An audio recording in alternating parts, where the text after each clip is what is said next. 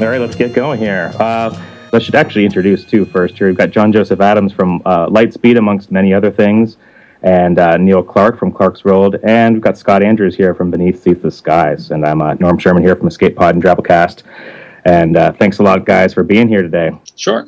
Yeah, thanks for having us.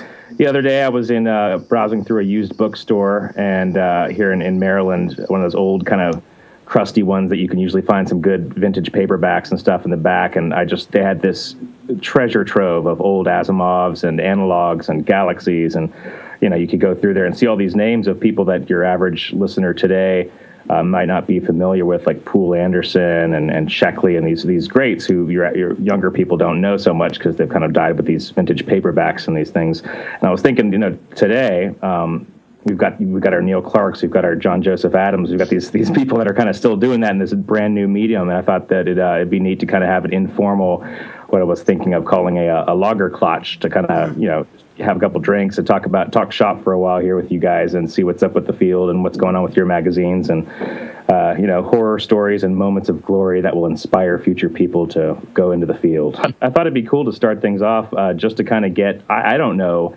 personally, when your moments were for when that light kind of clicked and you knew you kind of wanted to take this more seriously and start doing more editorial work than whatever else life would call you into doing. Since John is left on my screen here, why don't we start with you, John, and just kind of how your history with this whole field went. Sure, yeah, so in college I majored in creative writing and I did some workshopping in there, and after college I thought I might like to get a job in editing, because at the time I was sort of pursuing writing, and I thought being an editor would be a cool day job to have, because one thing I learned in college was that, you're not going to be able to just write, you're going to have to get a day job. So I moved back to New Jersey. I'm from New Jersey. I went to school in Florida, and so I moved back to New Jersey and started looking around for a job, and I applied at Asimov's FNSF and Analog, and so it was just like a happy accident that I happened to query Gordon Van Gelder at FNSF right at the right time. Well, it wasn't quite the right time. He didn't have any openings right when I emailed him, but then he told me to check back later in the year, and then like a couple months later, his assistant gave notice, and I followed up with him, and he's like, "Hey, come up to Hoboken for an interview." So so once I did that and I got the job, it took me all of a day to figure out that I wanted to do this as a career. So so that's how it worked for me. How old were you at that interview? Let's see, I was probably 23, something like that. You're a young pup. Yeah, well, a lot of people, go to college right out of right after high school. I didn't. I actually dropped out of college when I was 16, and then I later went to community college, and then so I actually graduated college a little older than most people. But I was about 23 or so. Huh. Neat. Cool. What about you, Neil? Well, this isn't the first career path for me. I came into editing around age 40 and sort of stumbled into it, too. I never had any plans or goals to get into it, and it found me, and I've decided that I want to leave my 20-something year career in technology and education and move over to editing. And I think the moment that sort of iced that for me was a heart attack 2 years ago, realizing that I really needed to focus on what I enjoyed in life, and this is the direction I'm heading now. Wow. Yeah, that's a wake-up call, huh? Oh, yeah. Neil is part bionic man. It's amazing. So, and how long have you been doing this, I guess, now total? How many years? 8 years. Clark's World is turning 8 next month. Okay, great. Yeah, and Scott, I can see you there on video. You seem to be drinking something out of a jar. This is a British pub mug. Did you see these in Ireland, Neil? Oh, yeah. Yeah. It's full of water. I'm having a water clutch. Okay, well, that works for me. Yeah. Clear. Yeah, you got kind of a different approach to Beneath Ceaseless Skies. You've got a nonprofit model over there. How did you come to be involved in that? That's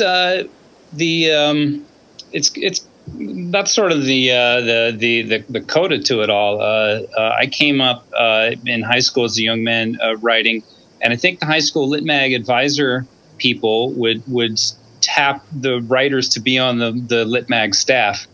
So I got roped into that. So then I get to college, and I enjoyed doing it in high school. And my college actually had two lit mags. They had one that had done a lot of student stuff, but it started doing literary stuff from the literary community, and then another one had picked up the slack for the students. So I went ahead and applied and auditioned, and they picked me. And so I was on a fiction staff with a bunch of upperclassmen that was actually really, really cool. Fun fact, one of whom was Patton Oswalt, the comedian, who's brilliant, really sharp guy. And then at the end of that year, they spoke to me, and there was another freshman, and they said to the two of us, would you all like to be co-fiction editors next year? So I ended up being co-fiction editor of a small college literary journal for 2 years in college, which was the coolest thing I did there out of everything. And I really, really enjoyed that, the 4 years of reading and the 2 years of editing. So then I spent 6 years writing in grad school and a postdoc. And when I finally got back to trying my own writing, or maybe 5-6 years of that, I was very interested in fantasy and other worlds, but with realistic people, character driven, with the human heart in conflict with itself, like Faulkner said. But there weren't many places publishing that. There'd be a few stories occasionally in FNSF. John probably remembers the Chris Woolrich Gaunt and Bone stories. I absolutely loved those. And there might be a few in realms of fantasy, but not very many. So after a few years of that, I said, you know what? I was an editor of some type before. I don't think I knew what I was doing at all back then. But with that sort of experience, and I was interested in this kind of fiction, and I knew from seeing people like Neil start these things up themselves that it was possible. So then at that point, looking at the models, the nonprofit model was absolutely the right thing for me, because I'm just a nerd with a compulsion about an idea. I'm not a businessman, a pioneer like Neil, and I'm not a visionary with the material like John. I'm just a guy. I know what I like, and I'd like to put that out for people and see what they think of it. So that's why I went toward that. That's cool. Yeah, definitely. Yeah, I guess, John, you got kind of a approach to it where you were in traditional like print publishing for a lot before you kind of made that jump into starting Lightspeed and all the different zines online. Kind of what made you do that? When did Lightspeed start, by the way? That was about 4 years ago or 5? Well, it started in 2010, in June 2010. Okay. I was working at FNSF since 2001, and just the opportunity came up to do Lightspeed. Basically, in 2008, I published my first anthology, which was Wastelands, and that was really successful, and that sort of opened up the door for me to be able to do other things. And so, Prime Books approached me to do Seeds of Change, which was like a little original anthology that I did. And I say little, I mean like it was only like 40,000 words, so it was very short. And they were very pleased with how that turned out, and it sold pretty well for the little tiny book that it was. And then I did The Living Dead, and that also did really well. That even better than Wasteland. So that just opened up all kinds of doors for me. And in the wake of that success, Prime Books, they came to me again and they said, hey, what do you think about launching a magazine? And Lightspeed launched as a science fiction only magazine. Later we ended up incorporating fantasy into it, but it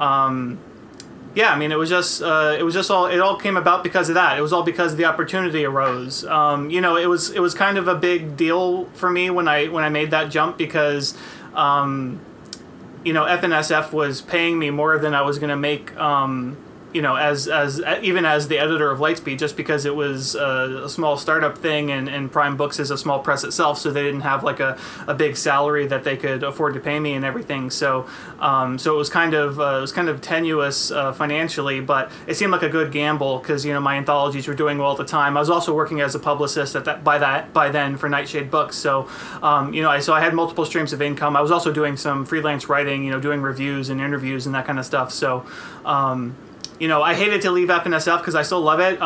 Actually, if you guys could see, I have on my bookshelves over here, I still have every single issue of FNSF right here in my office. Wow. Awesome. That's impressive. I lucked into that because when I was working there, somebody wanted to sell his collection, and he had like issue 1 through through 2002 or something like that. And so I had been trying to sort of half-assedly collect them on my own on eBay and stuff, but it's really, really hard to fill in any kind of complete collection that way. And so I just lucked out. The guy, he was like selling it for $300, and it's like $300 was a lot of money to me at the time, but I mean that was like less than 50 cents an issue or something, or about 50 cents an issue. So seemed like a pretty good deal. And the guy actually lived in Brooklyn, so I could just drive over there and pick him up. So a lot of those were going for like $5 or $6 at this vintage bookstore I was at now. So you got investment there. Yeah, actually, when you were talking about that bookstore, I was like, I think all of those magazines would have come home with me. Yeah, I would have had the cash to drop on it. Yeah, there was a lot.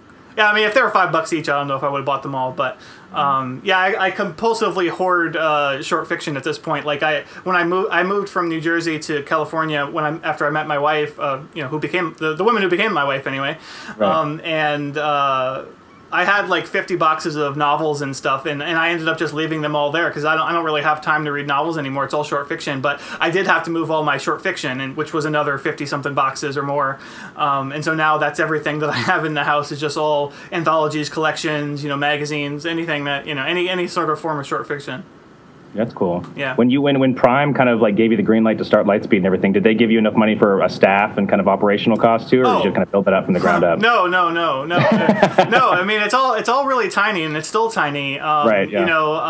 It's like Lightspeed is making money, enough to sustain itself. So I'm not like bleeding money running it, but basically I'm putting everything back into the magazine at this point, which includes paying some staff now that we're actually making some money. I can pay some staff, but nobody's making a living on this. So yeah, I mean, but when Prime first started it, I was making a very small salary, and our nonfiction editor was making a small salary, and otherwise, basically, all the money was going to paying contributors, paying the authors, paying the artists, that kind of thing. Right. So no big salaries were involved ever. Well, I've heard Neil say before that he one of his goals, maybe he's attained at this point, is to kind of do this full time. Are you there yet, Neil? Or oh no. No, it's going to be a few years at this rate. I mean, we managed to get ourselves disqualified from semi-prosing by making too much, but the threshold for that's still pretty low.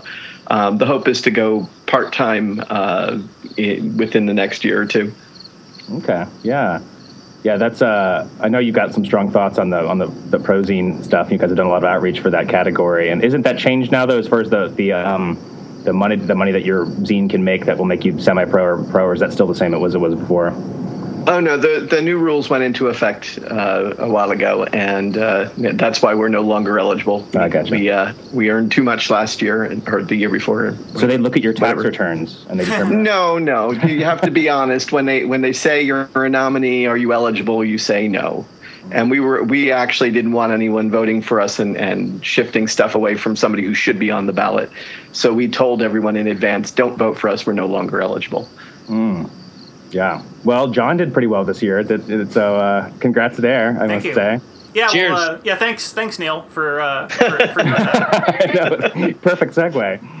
Yeah, that's neat. What was that like, John? Oh, it was awesome. I mean, I wish I could have been there in London to pick it up myself, and so I still haven't seen it. I haven't held it. I haven't gotten to caress my Hugo yet.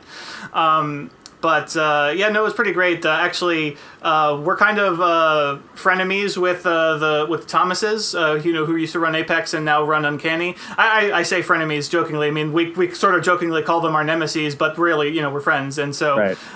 Since they were up for a couple Hugos as well, we did like a Google Hangout, and we were watching the Hugos together. So that was kind of cool. And Stefan Rudnicki, who does the podcast for Lightspeed, and who is like a legendary audiobook narrator and producer, he was actually in London, and he got to accept for us, and he got a Hugo for himself, so that was nice. But it was cool that we had somebody at least from the magazine actually there to pick it up. It was just really cool regardless. I mean, even if I couldn't be there, it's hard. I won't lie. It's like kind of hard to get nominated like for a series of years and then to not win, because you're like, oh man, I just want to get that one, and then I won't care, because then I can say I got my Hugo. I don't care, but it's like you just gotta get that one. And that's how they hook you though. You're gonna be fiending for more Hugo next year. Yeah, totally. That's neat. Yeah. Well, Neil, you what was it like making that jump from one career to another? Like, what was it? Did you feel the field was lucrative, or did you really have a passion for sci-fi? Is this a stand-up routine? Oh wow!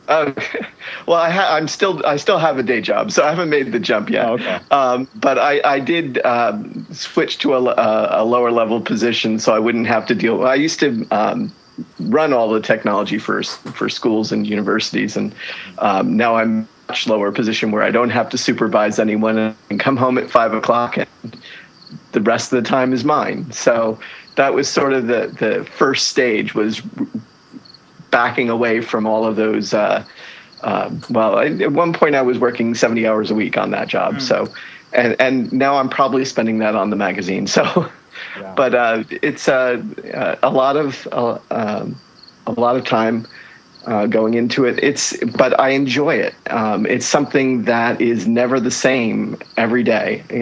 Yes, there's slush, but every story is different, and every issue is a new challenge, and so it's we're also involved in this in a very interesting time. Yeah. I mean, Clarkesworld's been around for 8 years, and in that 8 years, there's been so much change in the field. There weren't ebooks, that, at least not in the mainstream sense, when we launched in 2006. So it's been a very wild ride. It's sort of a Wild West sort of field even now, as people are still trying to figure out how to make a living doing this.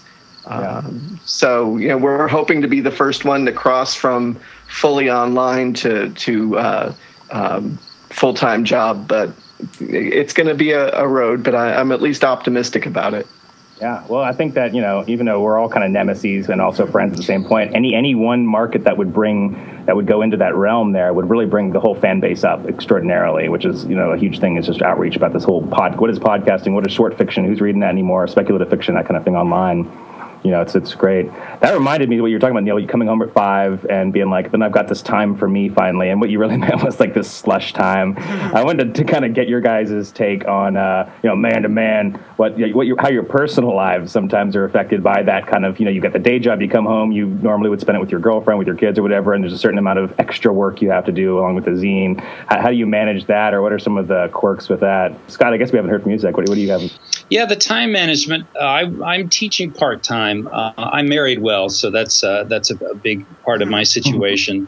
But for me, a big casualty has been my own writing.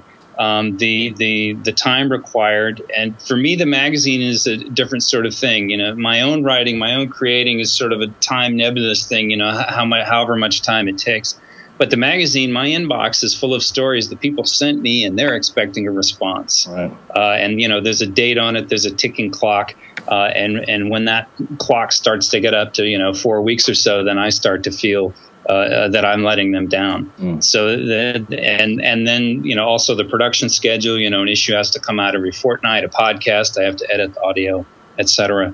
So to me, I think it's part of the sort of the deadline based aspect of it and the commitment-based aspect of it. I mean, my name is on the front, as are all of us. Our names are up on the masthead there. We are synonymous with these magazines. So if something slips or something, then it completely comes back on me.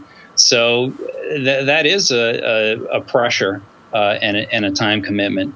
And I think I've been able to handle it pretty well. But my own writing has gotten a lot less time as a result.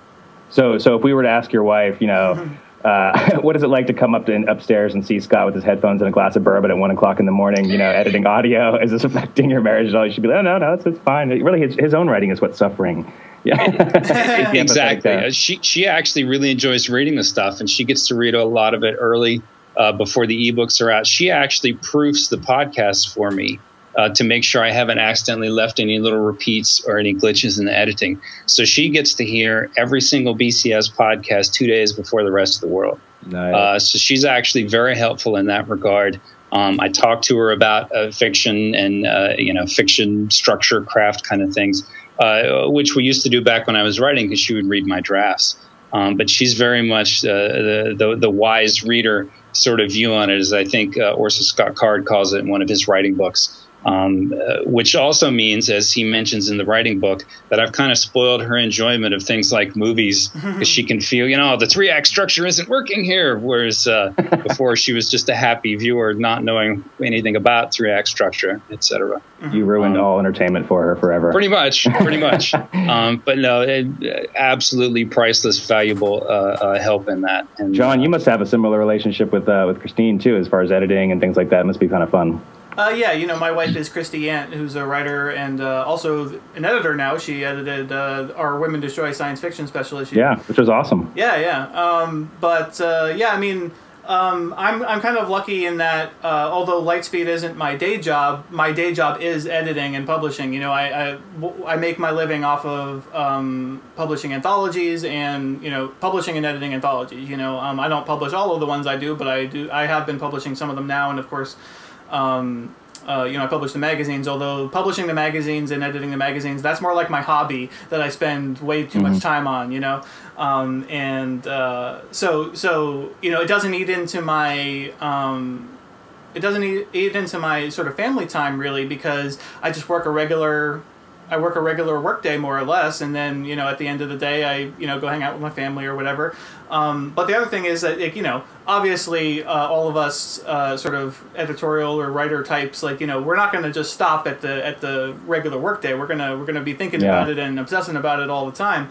But it actually works out since, as mentioning, my wife's also a writer, so she she needs that time as well. So we sort of try to get ourselves into a schedule where we'll go we'll eat dinner, we'll watch some TV, and hang out with the family and everything, and then we sort of go to bed early, but then instead of going to bed, we sort of work while we're in bed, and so she'll be writing, I'll be reading, that kind of stuff. It tends to work out, and it's like she gets on my case sometimes for not taking any time off to do stuff, because everything that I'm doing, even if it's not strictly work related, it's work related somehow. Yeah, right. But given that I just this year took on the role of I'm going to be the series editor of Best American Science Fiction and Fantasy for Houghton Mifflin. It's now I'm even busier than ever. I have to read every damn thing that's published in the genre and hunt around through mainstream journals to find out any of the science fiction that ends up in there. So, so it's like a lot, and that's a lot. Yeah, I've got even less excuse to ever slack off on anything. It's daunting, and you got all this End is Nigh stuff, which I'm working with you on as far as the audio, which is neat. But that's a lot. I couldn't believe you're taking on the audio for all those stories. I was is this guy crazy? I am crazy. I shouldn't have done that. We should have definitely outsourced the audio parts. The thing that Norm's mentioning, the End is Nigh. It's the first book in a series of anthologies I'm calling the Apocalypse Triptych, which I'm co-editing and co-publishing with Hugh Howey. And the second book just came out called The End Is Now, and the audiobook's coming out on around the 15th or so, hopefully. Because it's still in progress. But I have a producer that I'm working with, Jack Kincaid, and he's doing most of the nitty gritty on the producing. But I was lining up the narrators and that kind of stuff. Yeah. So I have been very involved, and it's been much more work than I was initially anticipating. But we probably should have outsourced that. But we were trying to do everything DIY. We were we're going to do it all ourselves, and why not do the audiobook ourselves too? So. Because we did every other part of it. Hugh laid out the print edition, I laid out the ebook. So it was we literally just did it all ourselves. We didn't design the cover; we did hire out for that. But right. We were trying to do it all DIY, and maybe we shouldn't have done that for the audiobook, but. It turned out pretty well, though, I think. Yeah, I'm hearing good things, and you got awesome people like me helping you out there. That's fine. And I love your narration, so it was really cool to get you to be able to do this, and you're just a perfect fit for some of the things that we got you narrating here, like the Will McIntosh stuff. It's just your intensity really works for that. That story is so sad. Yeah. It's like a tearjerker, big time. Yeah. Yep. Yeah, but that was, it's really ambitious. And Neil, you guys just started doing, is it every story or a weekly thing with the podcast, whereas before you kind of had a different schedule with what you're releasing your audio as? Oh, no, we've been releasing the audio, all the stories regularly for some time now. When we first started, we were doing just one a month, but now we've been doing all of them. And as we increase the volume of stories we do, we add it to the podcast. And I think it's a test of how much cake can take. Yeah. Yeah. But and if things go well, we'll be adding another one on top of that.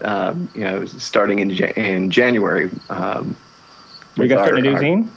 No. We're right now we're running a Kickstarter campaign to fund a Chinese translation project. Oh, right. Okay, I saw that on Twitter. So that'll be an additional story onto the pile each month, and probably with words that'll require some thinking. Yeah.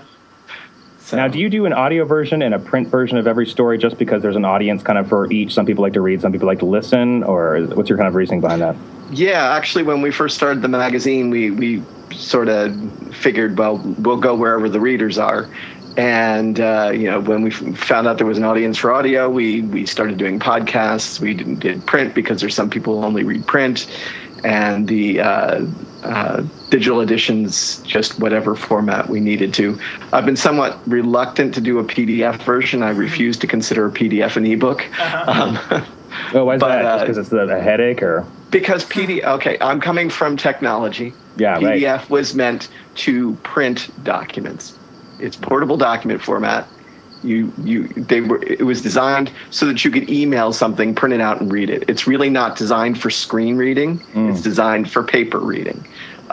So I think it's kind of counterintuitive to call it an ebook. It's really a distribution format.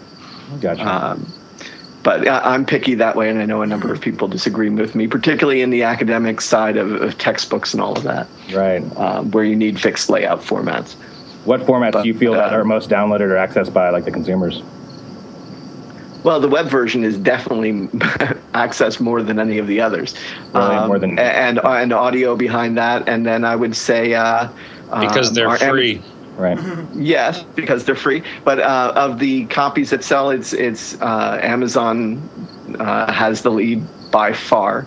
EPUB's a distant second, and then we have a Google app or Android app and an Apple app for the magazine as well, and they come in after that. So, but we keep doing whatever formats help reach more readers, and some of them bring in money, and that's good too.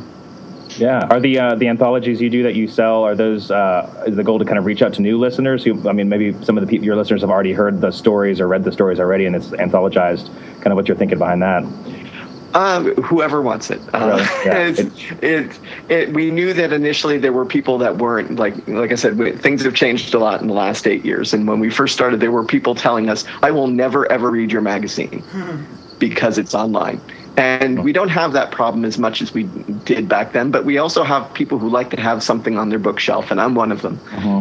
So, it's for those people, and it's nice to have something physical to be able to give to the authors, sell at conventions, at readings and other places like that. Plus, we get some amazing art, and it feels wrong not to have it in print somewhere. Right. Huh. Yeah, because I'm just asking because we've been thinking about doing kind of like an e-zine, and weighing a lot of these options, and I kind of wanted to see how lucrative or how much work. So we don't do something like what John just kind of self-confessed about, how outsourcing audio would have been a good thing. Kind of some mistakes to avoid if somebody's starting a zine. What formats to use? Does it break even, or is the goal to kind of take a little bit of a loss, but to reach out to more audience, that kind of thing? I guess what are your thoughts on that? The place to make money is subscriptions, digital subscriptions. Okay. Yeah. If you're going to start anywhere, start with that, and I would head over to start talking with Weightless Books, because they're probably your best bet at this point in time. Amazon's been they shut the door on the program that John and I and I think Apex and maybe one or two others got in, and we can't even, if any of us had anything else we wanted to do, we couldn't get them to sell it. So it's unfortunate. It's one of our major and that's sort of cut off for a lot of people.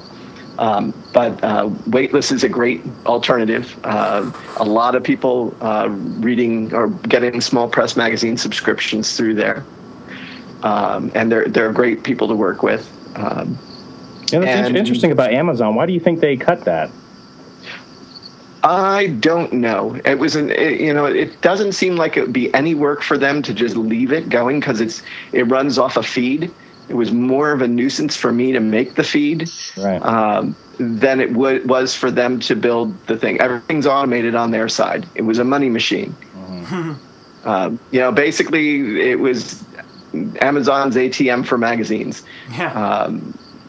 And I don't know why they closed. It was always listed as a beta product, and it never launched into. It was a beta for years, and it just never opened up past that.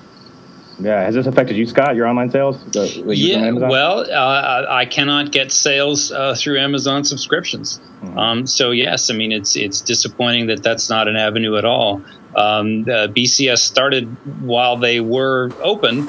And while you and John were talking about DIY for audio, I was nodding my head. I'm one of these poor folks who can't delegate, so I do almost everything myself. I have a first reader, and that's it.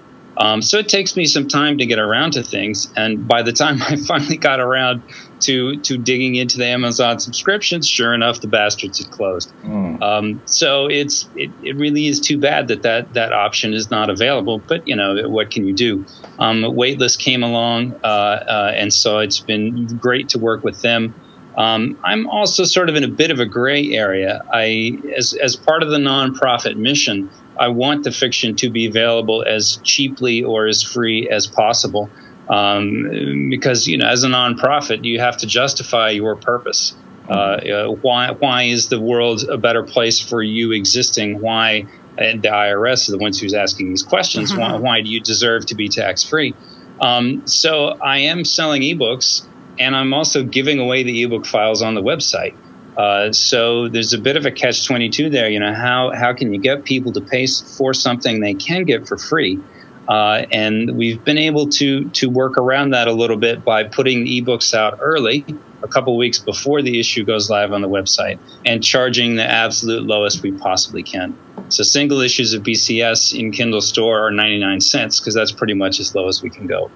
And when we sell ebooks, when we have an ebook sale, I do often mention in there, we just had our Best of BCS Year 5 anthology come out, which is 17 stories for $4 as an ebook. And yes, you could go find all those stories for free on the website and save all of their individual files and, compile them into a big file of your own. But when we're selling these in these posts, I always say, yes, you can get these in a convenient package and you can help support us. So I'm trying to leverage that support factor as well and let people know that if they will cough up a little bit for the ebook, that money's all going to go straight back into the magazine to pay contributors. Yeah. And I'm hoping that it's a bit of the iTunes model.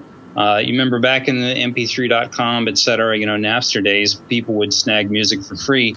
iTunes comes along, and part of it's their cool device, but part of it is also setting the price point low enough that people are like, what the hell? It's easier just to pay them $1 and get the MP3 than to go BitTorrent it or whatever.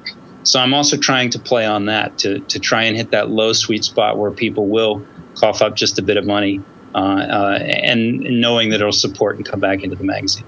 And John, do you use more premium content kind of models, right? Like you have some that's for free and then some that you kind of hold back for certain zines? Not too much, actually. I mean, we do have a little bit of that. Lightspeed, we include a novella reprint in every issue of the ebook that isn't available on the website, but that's really it on a regular month. Our Women Destroy Science Fiction issue actually has a bunch of exclusive content that's only in the print or ebook edition, and of course it's available actually in print, which most of our issues are not, because that's because we crowdfunded it and we mega funded what we were asking for and everything, and so that made the issue into such a huge behemoth that we actually couldn't put it all on the website without restructuring how the website is actually designed to display content. And so we're like, okay, well, we can still give everybody the same amount of content they're used to getting in Lightspeed, and then we'll just, since this is a special issue, we'll have that other stuff reserved for people who want to actually buy the ebook and support the magazine that way. So.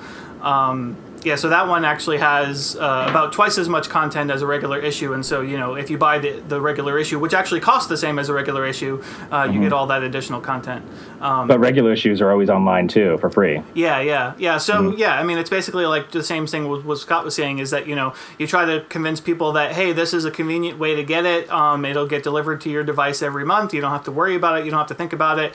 And I mean, I think it's really easy once you convince people to try that. It's really easy to convince them how much value there actually is in that. Like, I mean, me personally, like, I don't want to read something on my phone or on my Kindle or whatever that I just download off the website. I'd much rather just have it delivered in a convenient package.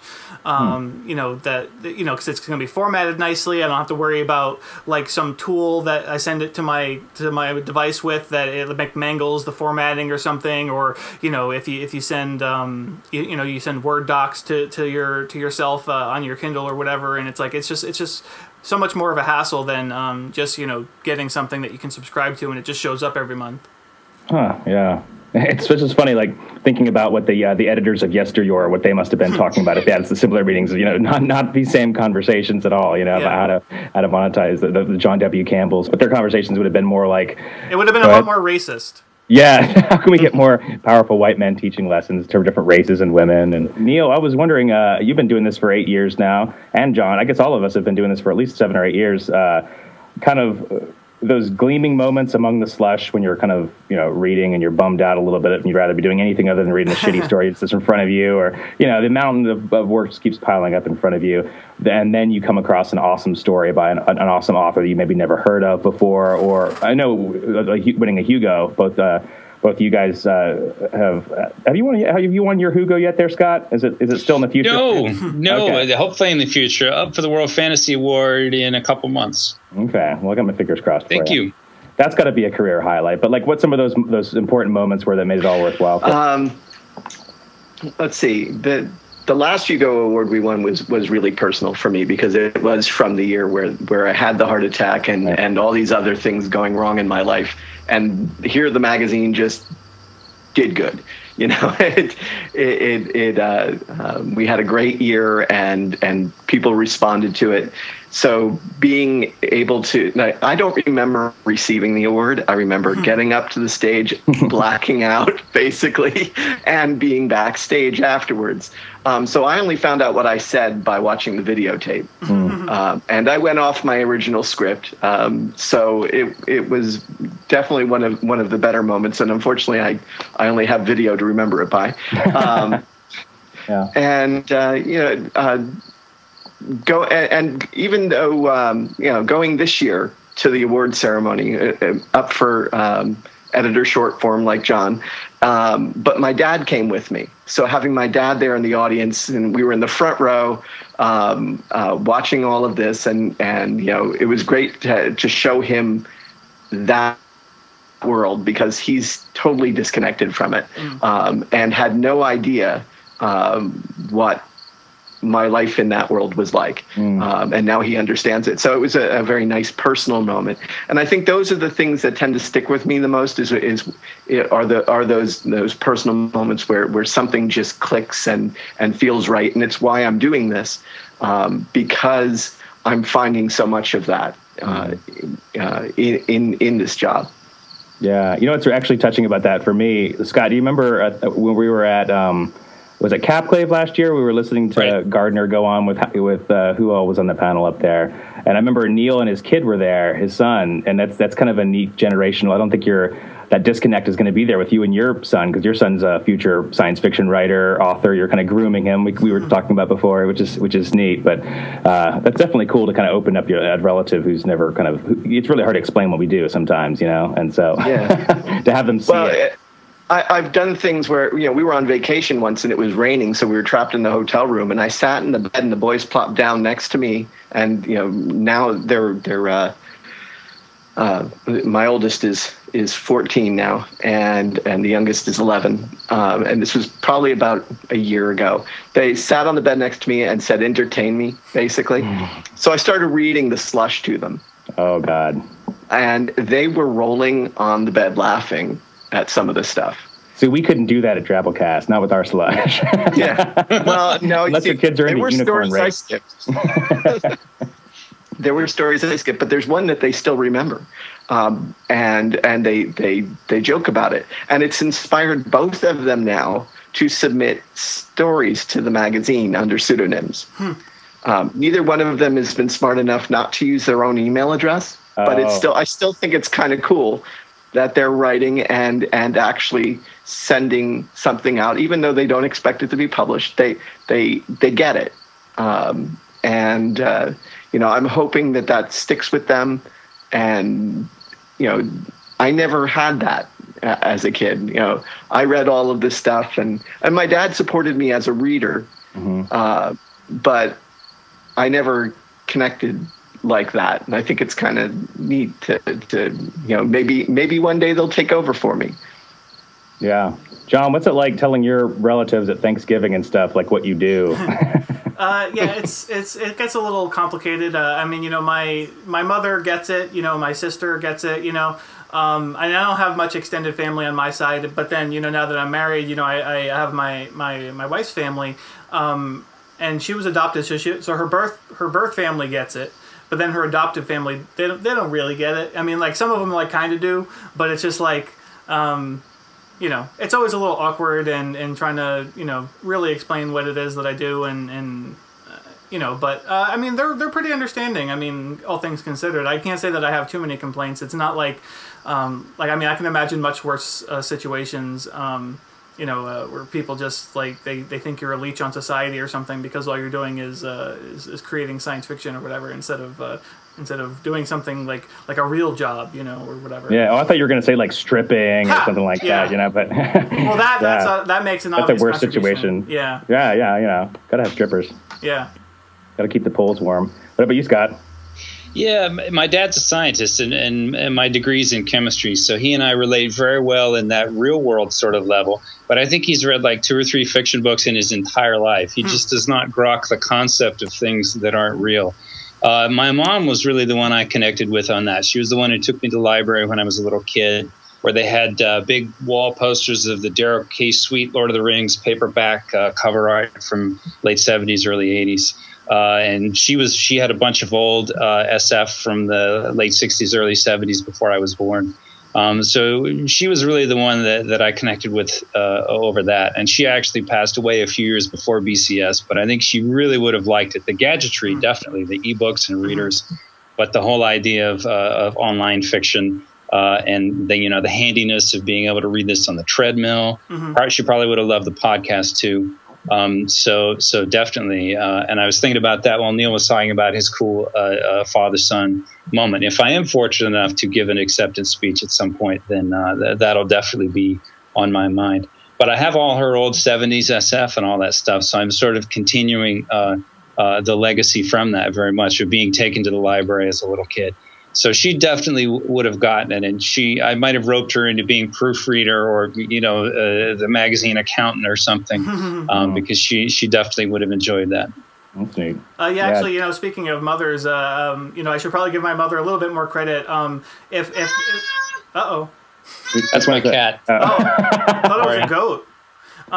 It did sound like a goat. He's as big as a goat. If not for my mother having a copy of Jurassic Park sitting on a table when I was like, I don't know, 16 or 17, like I don't know that I would have ended up here. It's like that's what sort of started my pursuit into science fiction and everything, because it's like after I read that, it's like it blew my mind, and I was like, oh my god, I gotta find more stuff like that. And of course, in retrospect, I can see now that like that book and all of Crichton's are sort of like anti-science fiction in a way, because science fiction is the bad guy in all of his stories. But but it got me started, and it's like it taught me that like, hey, I can read this stuff that has equations and shit in it. It's like, and it's full of science. There's so much science in that book. Like I mean, probably twice as much as most science fiction novels that I actually read. So but yeah, that got me started, and so it's all because my mom just had it sitting there. I don't even know if she had read it, but I mean, she did have it. So Yeah, that's funny. It reminds me of, I think I was in fourth grade, and my mom had a copy, or I don't know if it was my mom or my dad, probably my dad, but it was a copy of Jaws, Peter Benchley's Jaws, sitting around. I remember, like, just as a young kid, had a big shark on the front, and any kid's going to grab that, and I would, like, flip and then see any pictures and started reading it, and I remember being blown away, because chapter 2, I was like, holy fuck, this is from the shark's perspective? Like, that was the first time I'd ever encountered that, then you just seeing the legs and things, and I didn't know books were written like that, and it really hooked me into all sorts of weird shit from that point on, when you can write from a shark's perspective, you're reaching out to the stars. It's neat. Did you have, like, a book that you kind of remembered as a kid, Neil? Oh, yeah, my cousin gave me 3 books one year, and I was around 12.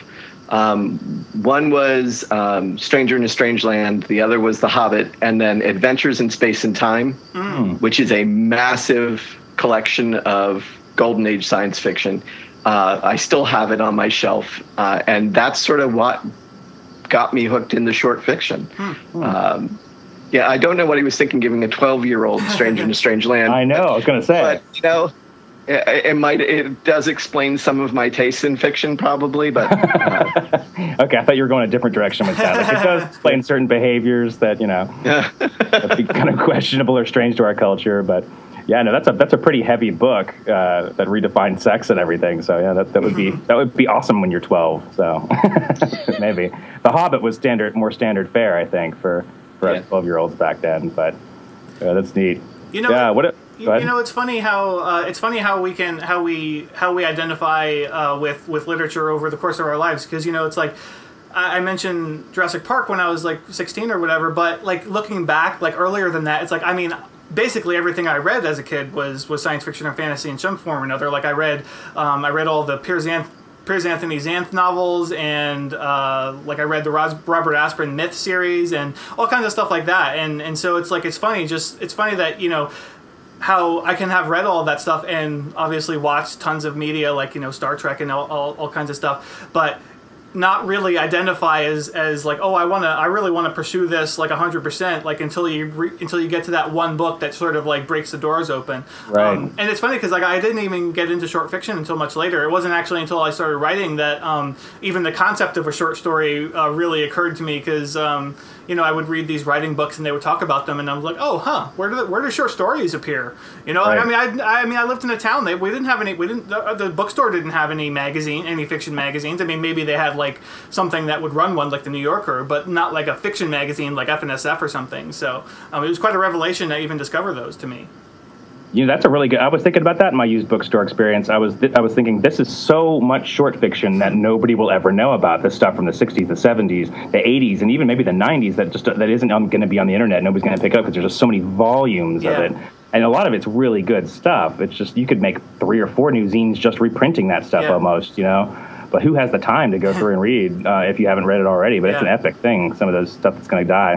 What do you guys think about our new generation? We don't have to talk shit about anybody, but like as far as the Hugo's just coming out, like the best novel, some of those, were you generally happy that, some of these certain malevolent characters didn't swindle their way in this year, or, who won what? Yeah. Well, I was definitely happy with the semi-prosing category. I have to really, of course, really be pleased with that. But no, very, very, very good year this year. I think like Ann Leckie winning was great, and to see her just sweep all the awards was really great. Just generally, I think a lot of the winners just seemed like a breath of fresh air. Like Cameron Hurley winning, and Aidan Moher winning for fanzine, like all that kind of stuff. It's like, it's nice to see change happening, and I was pretty pleased with the results. Yeah, I think John Chu's story was my favorite of the short story ones too, so I was happy with that. And I hadn't read the best novel yet, so it's still on my kind of list. I'm really jealous that you can read novels and things like that in your spare time between all the short stories. I can't. I haven't read novels in forever. I was glad to see her because she's nice, and I like her, and it seemed like a cool book, and it was like the type of thing that's like, it's nice to see something like that win. I haven't actually read it, but. Yeah. What about you, Neil? Were you more or less happy? Oh, I was very pleased with the results. And, I was talking to some of to Anne and John and a few other people before the award ceremony. And it's nice to see people who,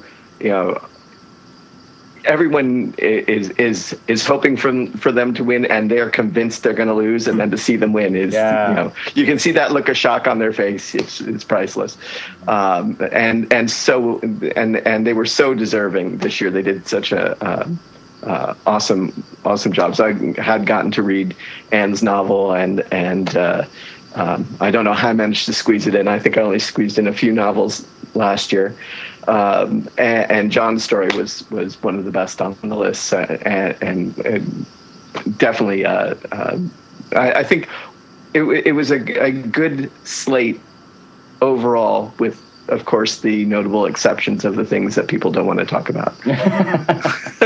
Yeah, well, I love seeing names move up on these lists that are people whose names that I know from years past.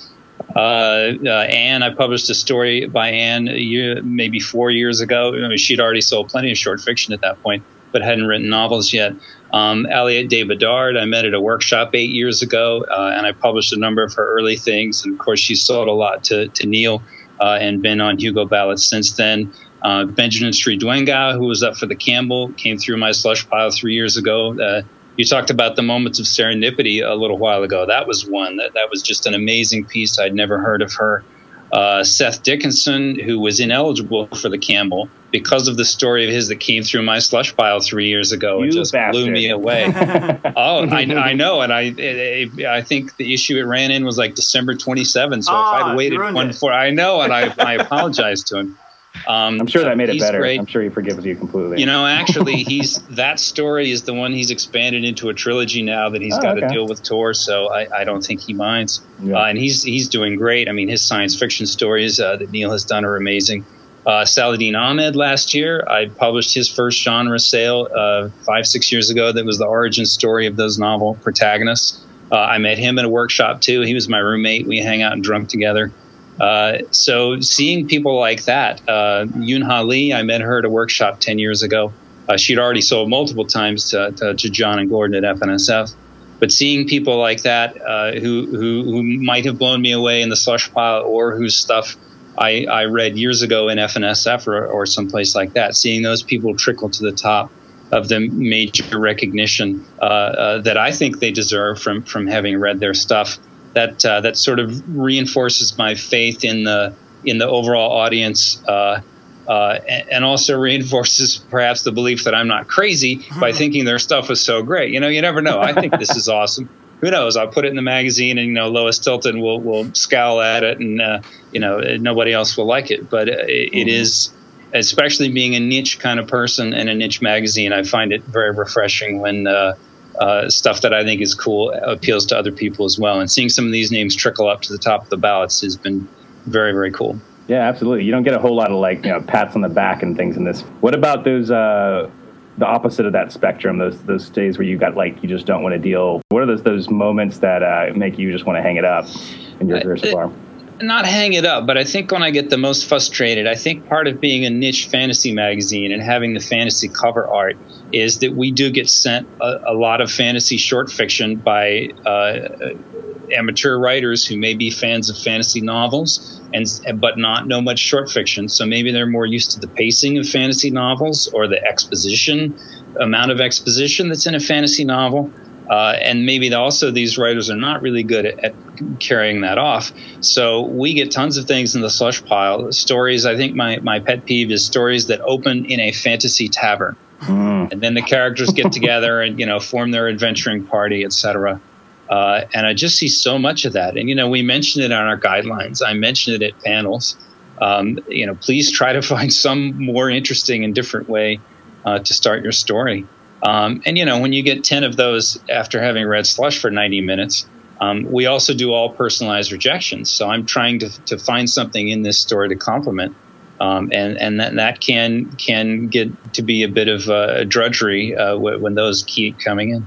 I just want to say that's really impressive that you do all personal rejections. It's not something I could ever take on in my markets. It's a big commitment. It's a good thing for you. It's a star on your lapel there, I think. I think so. And that was part of me being a writer and coming through workshops, is that feedback can be really, really valuable. And I remember when my submissions to FNSF to John started getting maybe 2 lines instead of just 1 line. I mean, that was a milestone and meaningful content also. So that's the reason I do it. It makes our response times much longer than John's and Neil's, but it's important to me. And I have to give a shout out to my first readers. My former first reader, Kate Marshall, is a fellow workshop grad I know, and my current first reader, Nicole Levine, because they handle the stories that open in fantasy taverns, most of them. I still do some of the slush reading.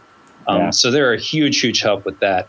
And then I do the pass-ups where I often end up writing, 3 or 4 lines.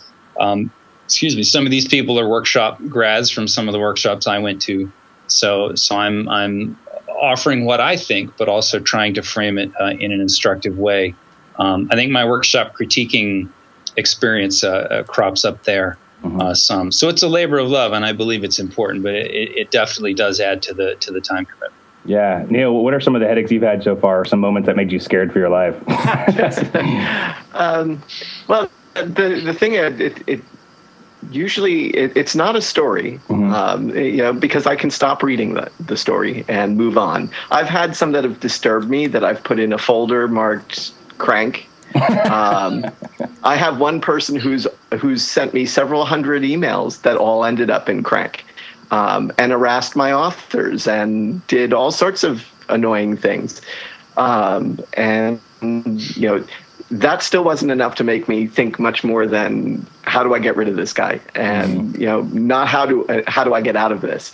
I think the most frustrating times for me were when we were first starting back in 2006 and 2007, where people were going, "You're not going to make it. You're insane. No one reads online fiction." All of that stuff, all the negativity, we haven't seen much of that anymore. So, there hasn't really been anything that's made me go, "Oh, I need to stop doing this." But I guess there's no point. You can't tell "I told you so" to all the people who back 2007 were saying that. So that must be frustrating. Yeah, well, no, we did, you know what? Our first Yugo, that was the "told you so." Oh, okay, big middle finger to the world. Yeah. It was, that was one of those moments where it was like, see, we can do this. And having stories win awards or make year's bests and all of that, and the reviews don't matter that much to me, but the award recognition is sort of a nice little pat on the back. And but the best side of it is the emails that I get from our readers or some of the writers, even some of the ones we've rejected. It's funny how rejections can actually turn into a conversation at a convention. In London, for example, I carry these cards that say "rejected by Clark's World," and there's a little guy on it that's in a straitjacket, which is probably would be me if I was doing personalized rejections.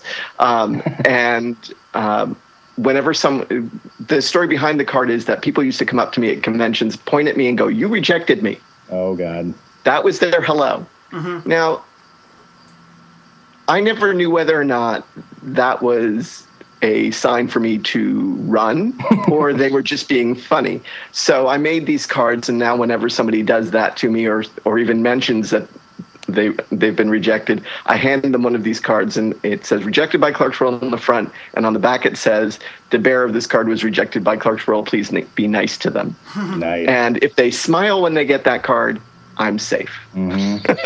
So, but these cards have now gotten a life of their own. So we end up with conversations that go on about submitting stories and working on the magazine and the cards history and all of that. So it turned into a nice little thing out of, something that was a little frightening. Yeah, presumably from the people who have all at this point smiled when they saw it, not the people. Well, nobody has growled or torn it up. Okay. So I get emails from writers thanking me. I get a couple a week thanking me for the comments and the rejections. And every couple of months or so, I'll get one that says, "This story that you rejected and gave me these comments, I tweaked it and sent it off, and it's sold to this other place." I think one to FNSF once. And that is what really makes all that work feel worthwhile. Or when I get another story by that person, get their next story, and their next story is much, much better. Yeah, that's always better than it being much, much worse. And you right, especially if it's worse because of something I suggested they do. That's never happened. Yeah, that's like a theoretical kind of thing you're talking about right there. Yeah. What about you, John? You ever have any thorns in your side doing the work you do? Not too much these days, I don't think. I mean, I like these guys. I mean, I do have some first readers working for me. I probably have more than anybody, I would guess. I have a whole team of people.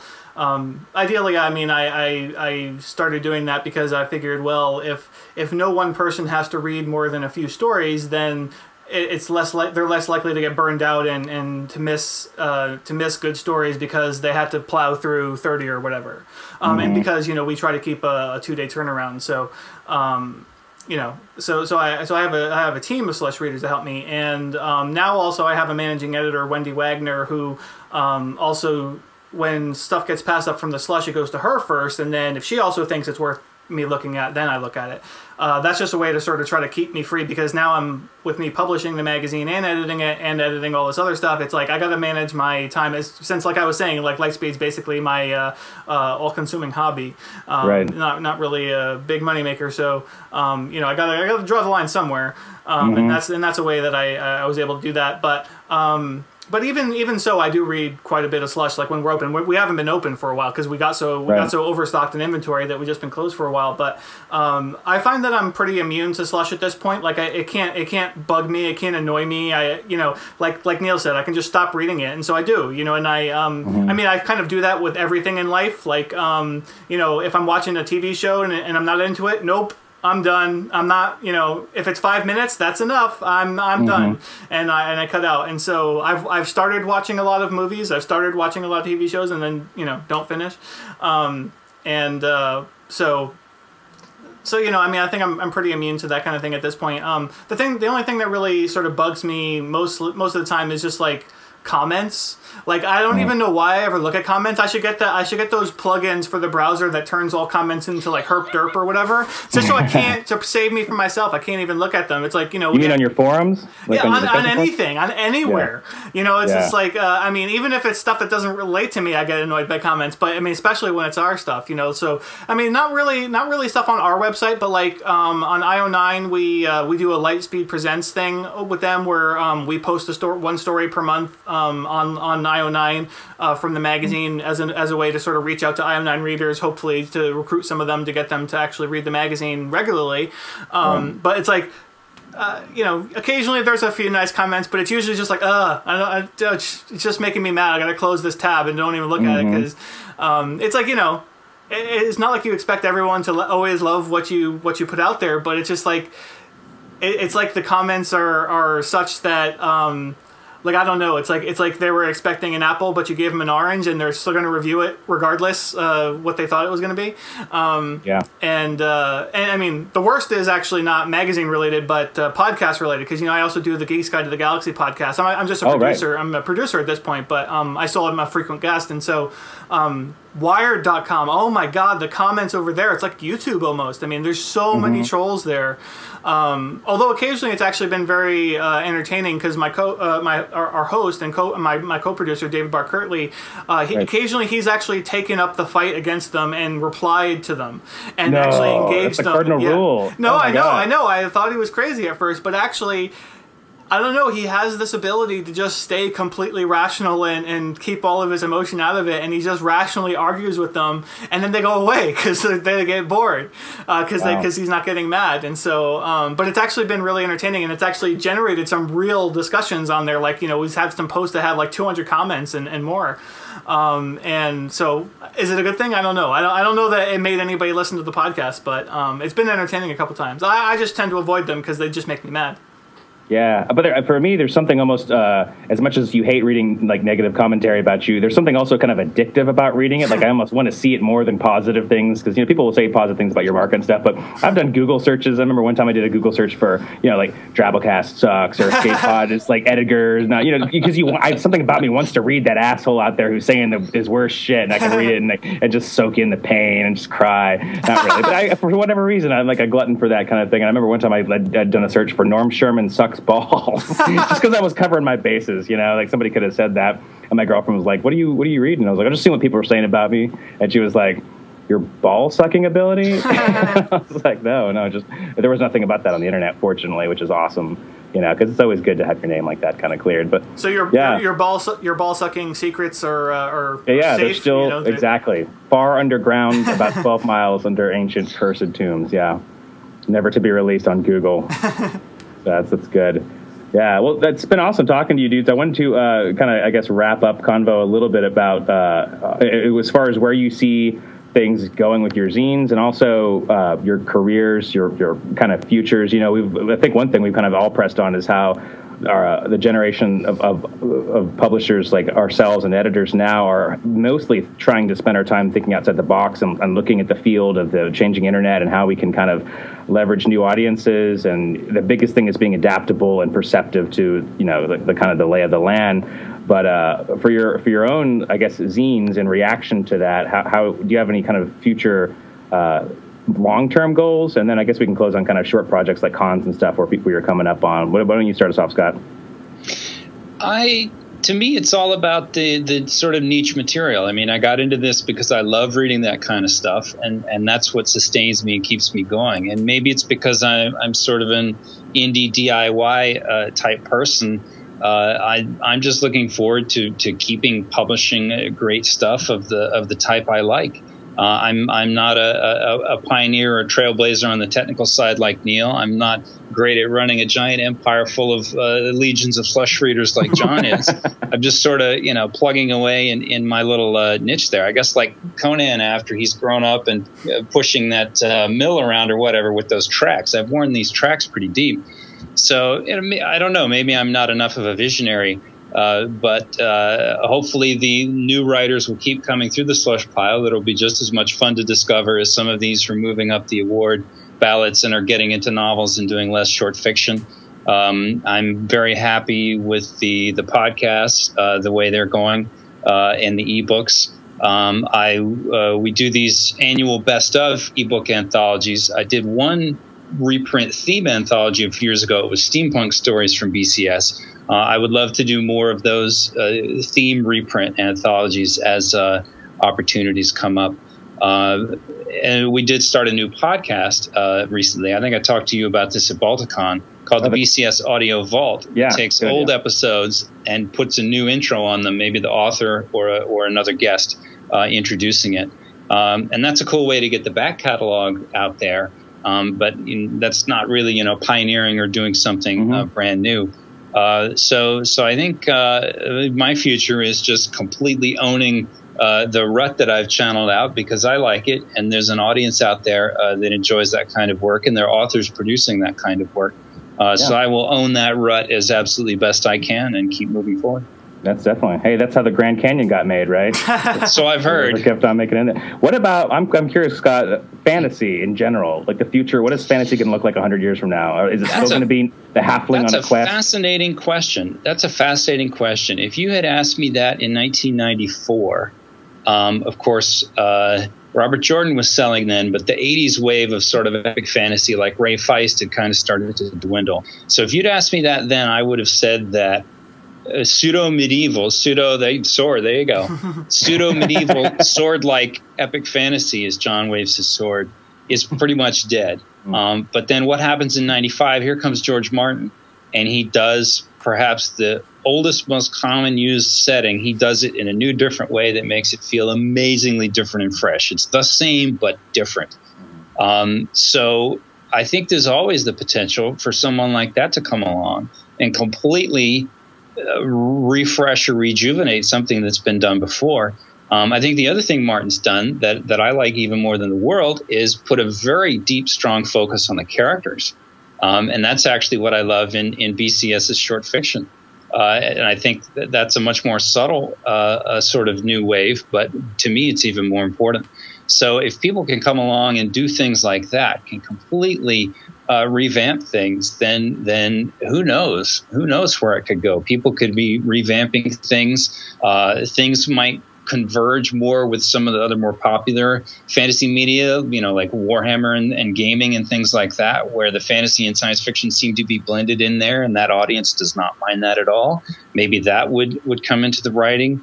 Into the prose fiction, hypertext. Who knows? We'll have a generation of people who are used to texting on their phones. What will they write? How will they write it? Will people end up writing purely for audio? How will that change? So maybe it's that the view from down here in my rut is really hard to predict, but who knows? I think the sky is really the limit.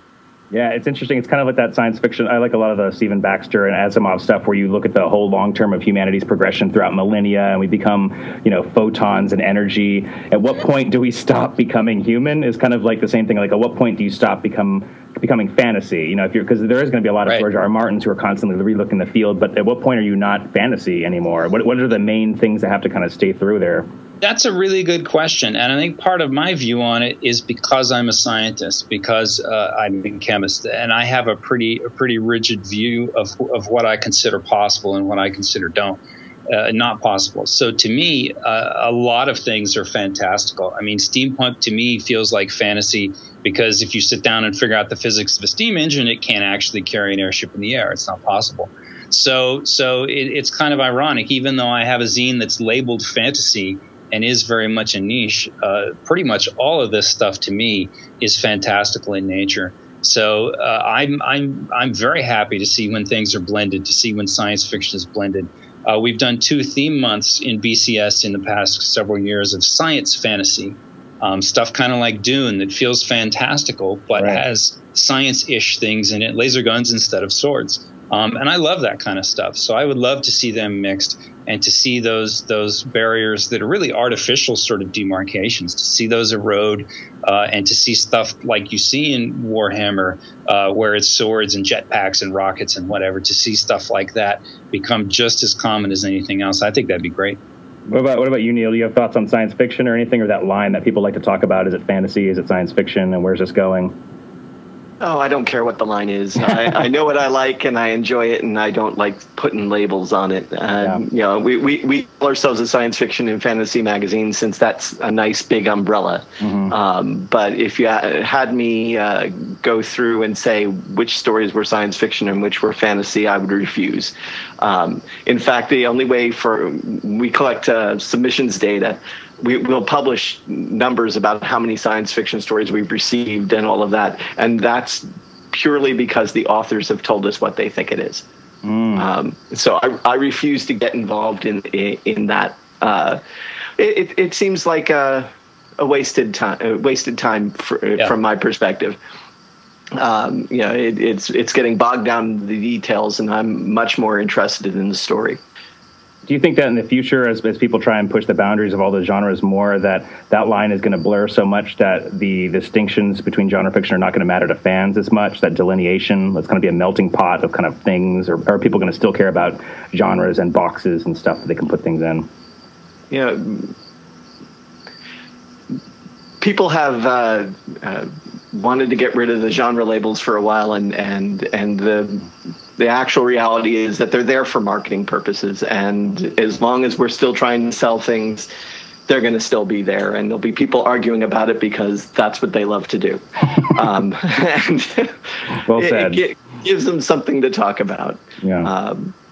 But I don't see it going away. I think that the audience will grow. I think it has been growing. I think this is an excellent time to be a short fiction editor or reader.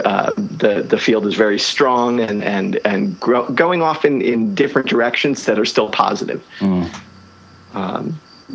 So for me, the more exciting stuff that's going on is how the internet sort of opened us up to the world, and all these years we haven't really taken advantage of that.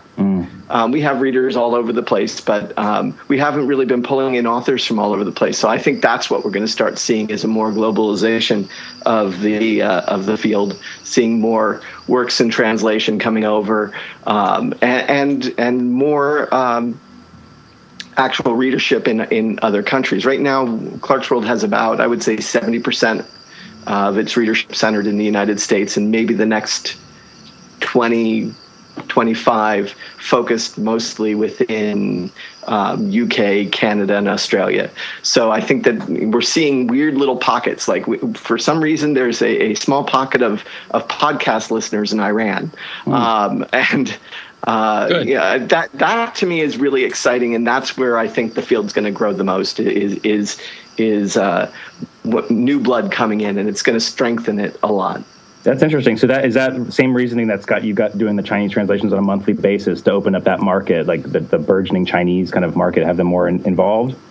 Well, it was an opportunity that presented itself back in April.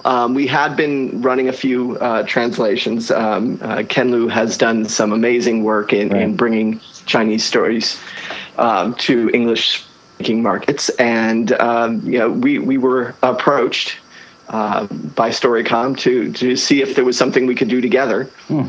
And it's spun out from there, and this is just the beginning. For we have plans to go further down the line, but to start, we wanted to bring in more stories.